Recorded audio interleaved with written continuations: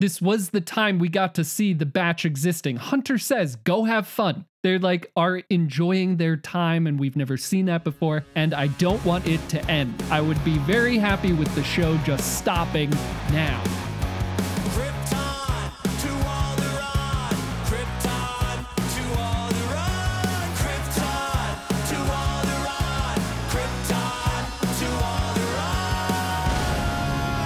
Welcome, everyone, to Krypton to Alderaan. I'm Joey, your Star Wars lover. And with me is Royish. Good luck. Hello, podcast. Hello, Joey. Happy Bendu Day. Ha ha ha. Bringing that in from the Mandalorian episodes. And we are the podcast that analyzes nerdy pop culture, but it's mostly Star Wars. And this episode, we'll be discussing The Bad Batch Season 2, Episode 13. PABU. So get your drinks with an umbrella in them ready. But first, you know, Royce, in the past week, we have had a lot of traffic on YouTube's. We hit our 100 subscriber mark, and for the first time, we had an episode hit over 1,000 views on YouTube. I think I will mark the date and time for this momentous occasion. I love tech. Lots of new views, lots of new subscribers, lots of new comments. I love all of the interaction. It's been amazing chatting with you all in the YouTube comments. If you'd like to get in on it, consider subscribing to us. Thank you all so much for your support. You can also find us on any social media. Just search Krypton to Alderaan. Thanks again. And let's talk about that beautiful tropical paradise. PABU!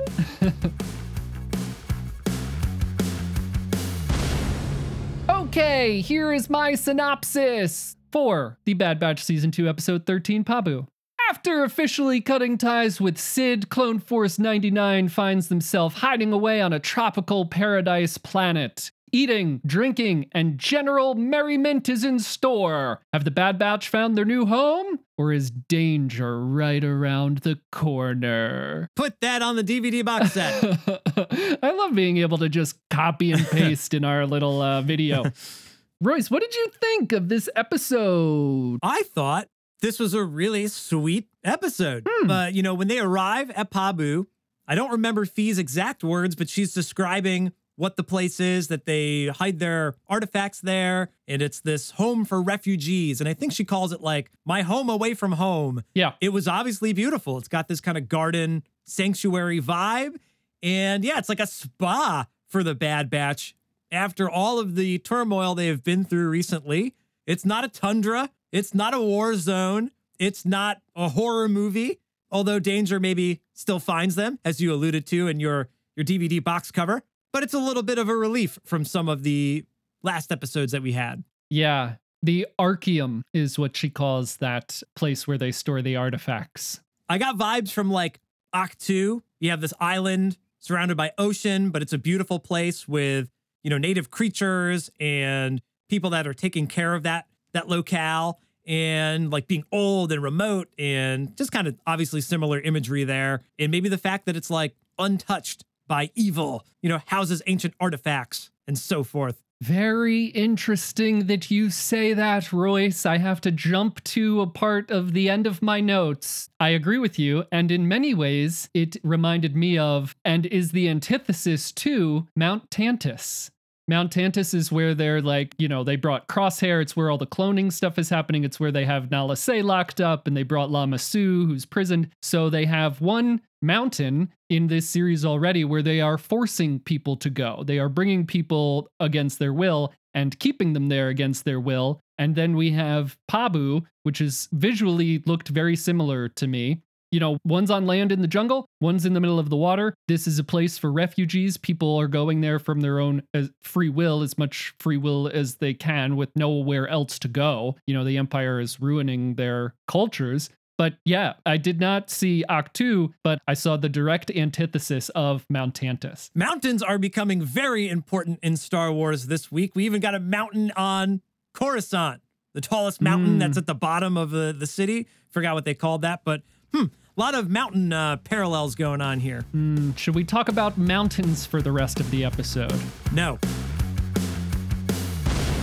What do you think of this new outlook on Fee? Probably the last time we talked about Fee was the last episode we saw her in. And I know I was being kind of harsh, calling her like a tomb pilferer or tomb raider type thing. And in this episode, they really kind of addressed that.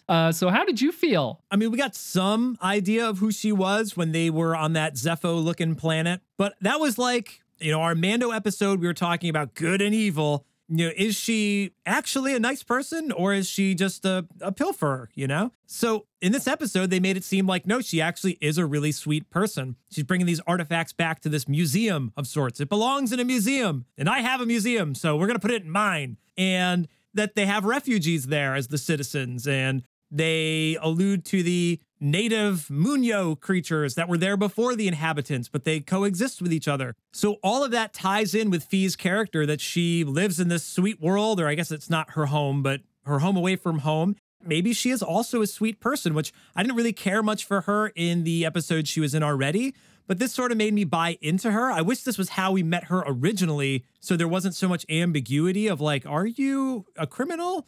Because we met you through Sid, and Sid is most certainly a criminal, and they're setting us up to really not like Sid. So I kind of felt like Fee was originally just like it's another Sid. But in this episode, they're showing that it's the opposite, and Sid's never even been to PABU, her home away from home. She says, I only bring friends here, and Sid's not a friend, or whatever that is. So a lot more information about Fee's character and her values, and I still am having a hard time like being into her character.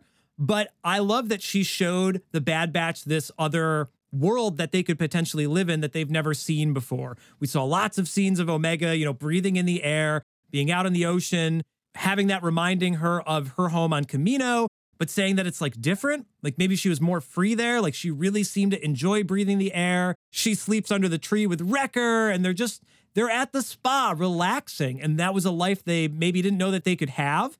And Fee shows that to them. So, yeah, I don't know. Again, I still don't really love Fee, but I like what she's doing for the Bad Batch, which is the common thread in this season, that they keep learning about these new cultures and different ways to live. Yeah. I assume you're probably picking up some of those same themes, but did you look at Fee differently from this episode versus the others? Yeah, big time. I think what this season has done is this season has brought me on board with Tech, made me like Tech a lot more, turned me around on Crosshair last episode, and now this episode with Fee. And it's so much more than this belongs in a museum, which is part of what I had a problem with last time. And it's more, we are collecting these from cultures that are being destroyed so that the cultures can live on. It made it seem like they're not necessarily old artifacts, but more like artifacts that this culture had actively until the Empire. And now they need to be stored somewhere, so it needs to be archived, right? Which fits right in with the theme we've been talking about for Tech this season of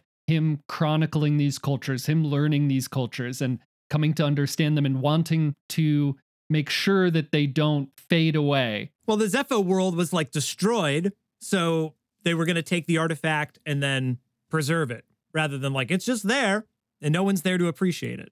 Yeah, keeping these things safe from the Empire. And we know that the Empire is decimating cultures in Andor, right? They're actively destroying cultures. I think that ties a little bit into what the mayor says. The mayor Shep, he says, we're a remote island with limited resources. Why would the Empire come here? Well, the Empire is actively destroying cultures. And if they see you have these items that promote individuality and culture, they will come and destroy them, along with maybe some other resources that you have there now as of the Bad Batch getting there.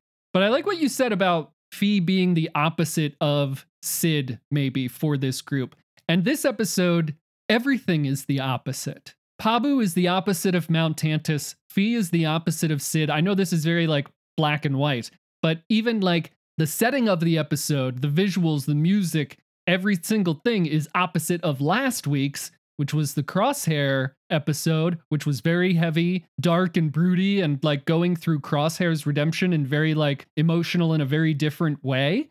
So I really like that idea of this episode being the opposite. I also think that lends it to us falling in a little bit of a false sense of security. What did you think coming off of last week's and into this one? Crosshair went to the outpost, snow planet, dark, stormy. Now we're on a bright, sunny, talk about opposite. The way we started the season, bright, sunny paradise planet. then went to a Crosshair episode. Now we've got a Crosshair episode and we go to a bright, sunny paradise planet. It's like poetry.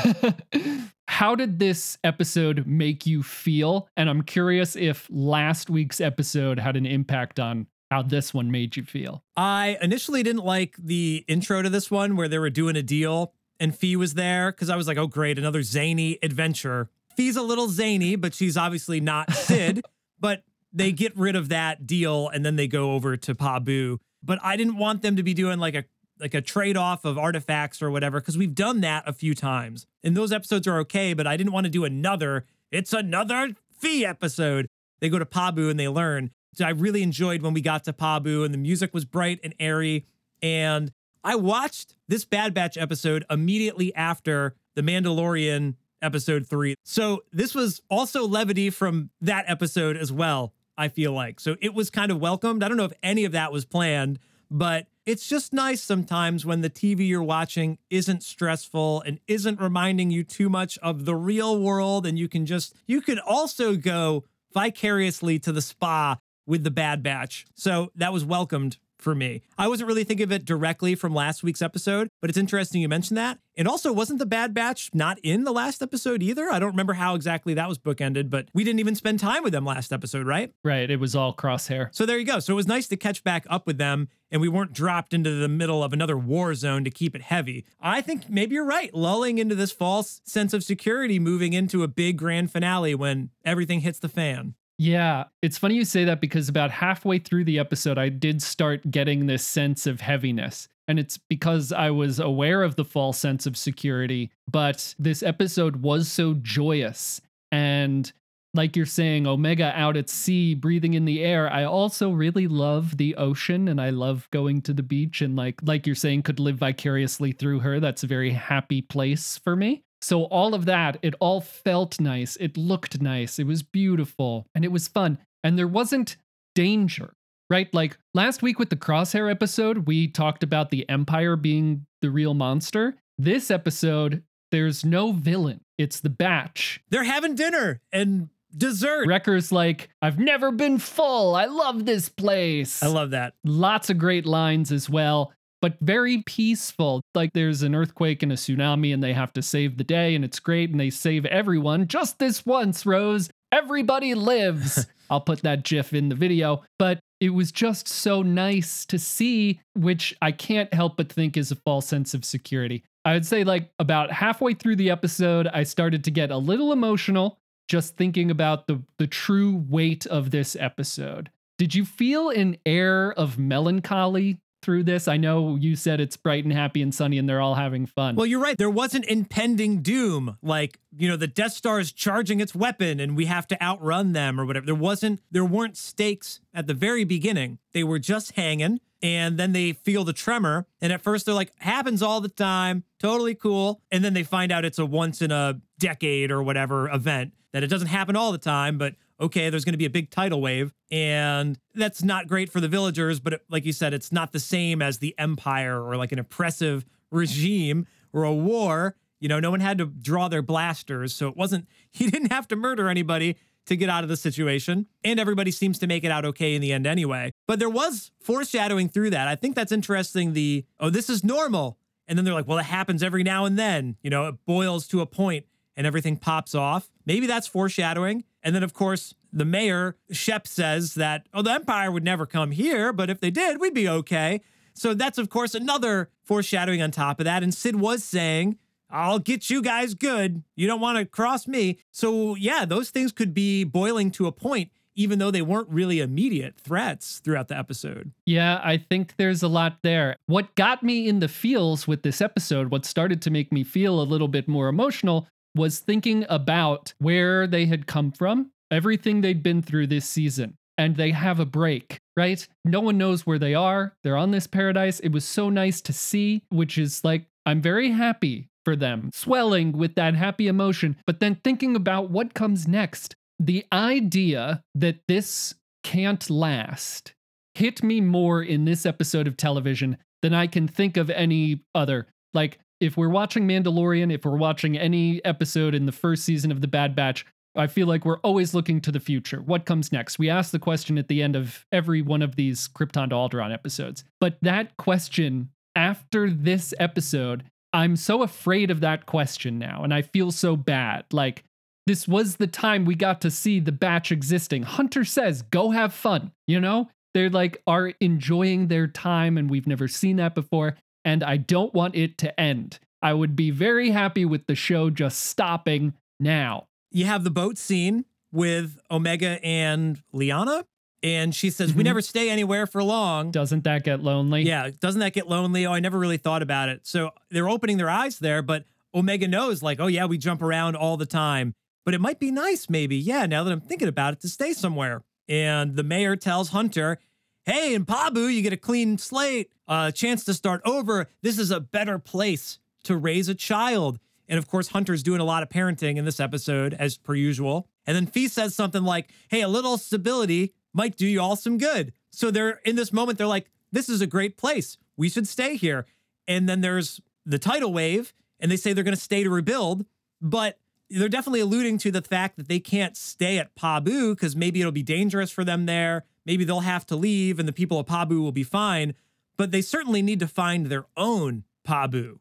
Oh no, I think PABU could be their own PABU. Just let them be happy in PABU. They're going to have to leave, or when the Empire comes in, like whatever the planet was from 2 weeks ago with the giant monster, you know, they rounded up the villagers. Like, we don't want that to happen again. That could be something that Hunter says, you know, like we're going to repeat this. We can't stay here. It won't be good for the villagers. They're already refugees. We cannot do this to them again. So they have to leave PABU, but they can still find their own. I hope that they leave before the Empire gets there. Part of my fear is that the Empire will find them there and do exactly what they did to the villagers when they go after the Zillo Beast and destroy the Archeum, housing all of those cultures. So I'm afraid. You said last week, scared. You had in your notes scared. I have here with this episode, I'm afraid for the future of the Bad Batch and PABU. If the Empire shows up, they will destroy everything, and that's very, very sad. I think that's a concern, but I think the Bad Batch they're becoming smarter. They understand all this. You know, this is the experience they're gaining, that they've been through these scenarios before, and they don't want to get caught in them again, and they want to find a place to retire. It can't be this place, though, you know? There will come a day when the people of Bad Batch will rest, but it is not this day.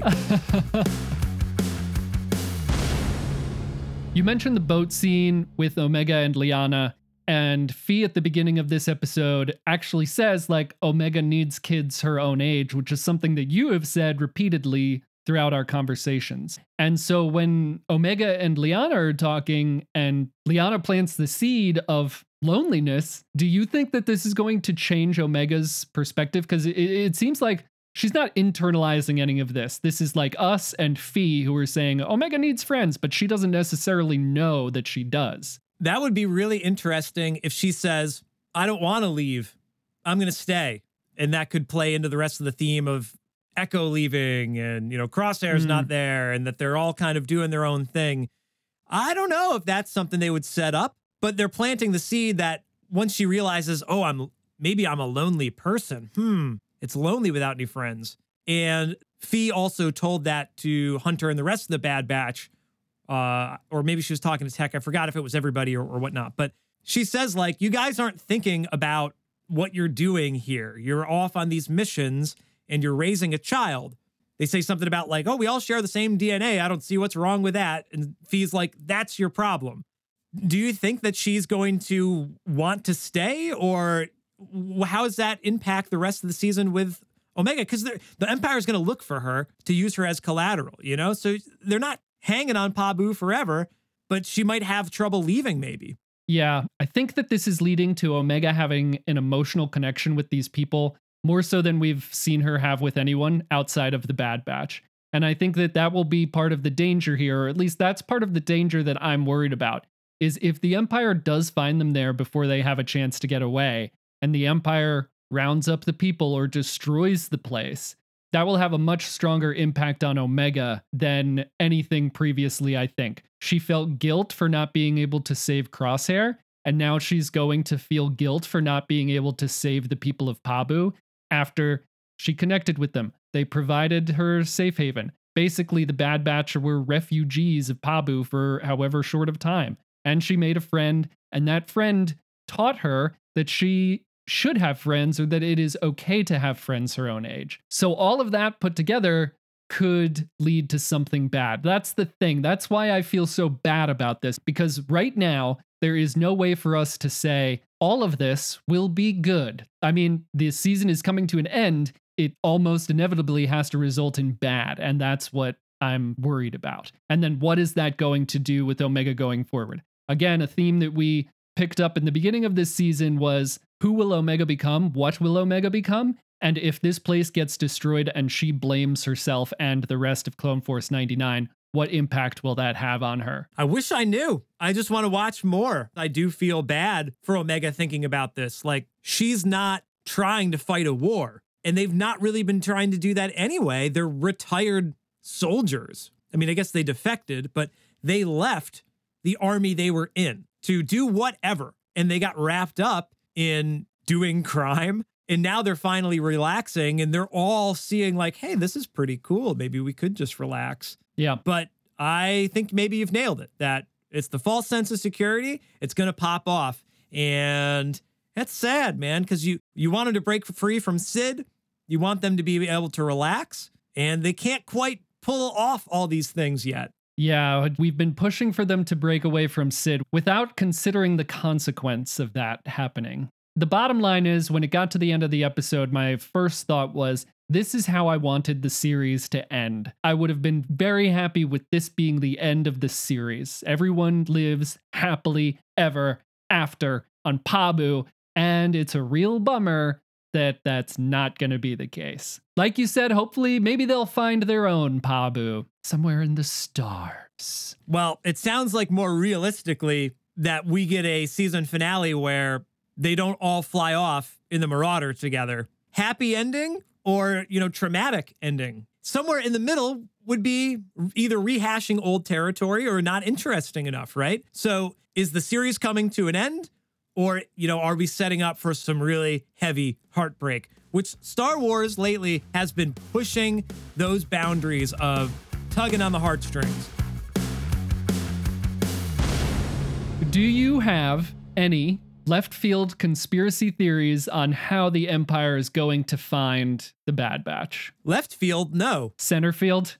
This is right down the middle, yeah. Sid throws him under the bus. She knows that Fee was there on the ship. So I don't know if she saw that Fee was there. So Sid says they're with Fee, find Fee. They'll get whatever bounty hunter they want to track them down. And it will lead them, if not to PABU, but back to the Marauder.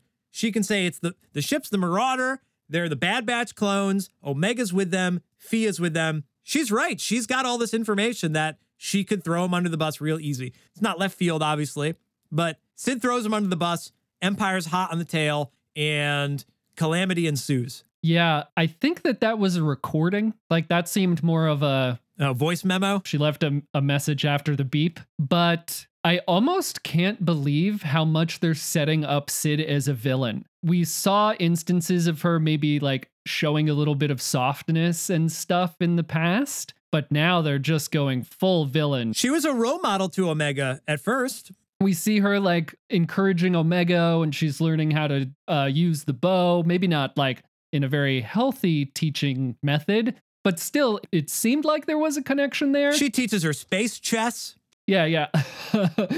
Again, very self-serving because she wins Sid a lot of money. But I was a little bit surprised this episode to see her going full villain, like, you better come home or I know where you live kind of thing. It was very eerie. I also really liked Fee just picking up the pieces after that, not being like, oh shit, well, I better go or I better get away from you all or you all are in trouble. She's like, don't cross Sid, but she's crossable. I get it. Let's go hide out. She is just like calm, cool, collected. She's there. She helps them out. Like I said before, we did not consider the consequences of them breaking up with Sid. We know that the Empire will be looking for Omega. Whether it leads them to Ord Mantell and Sid, we'll see. I would be interested to see if they like shut down her operation or destroy her operation. She was worried about that in the beginning of the season. I also wonder if this is like she's going to have to sell them out in order to survive, like in order to keep doing what she's doing, because she said, you're obviously not paying attention to what's going on out there. Eventually, the Empire will find this place. So she's ready for it. And she's kind of like been stacking the deck so that when the time comes, she kind of can get out of it. Like you're saying, throw someone else under the bus. Not that that would justify her doing it, but it's kind of like she's strategically setting things up that way. It was Sid all along. It's a double-edged sword because we need more information, but the great thing is that we're going to get more information next week. I think things are going to get real crazy, real quick. There's only 2 more weeks left, an episode next week and a 2-part season finale.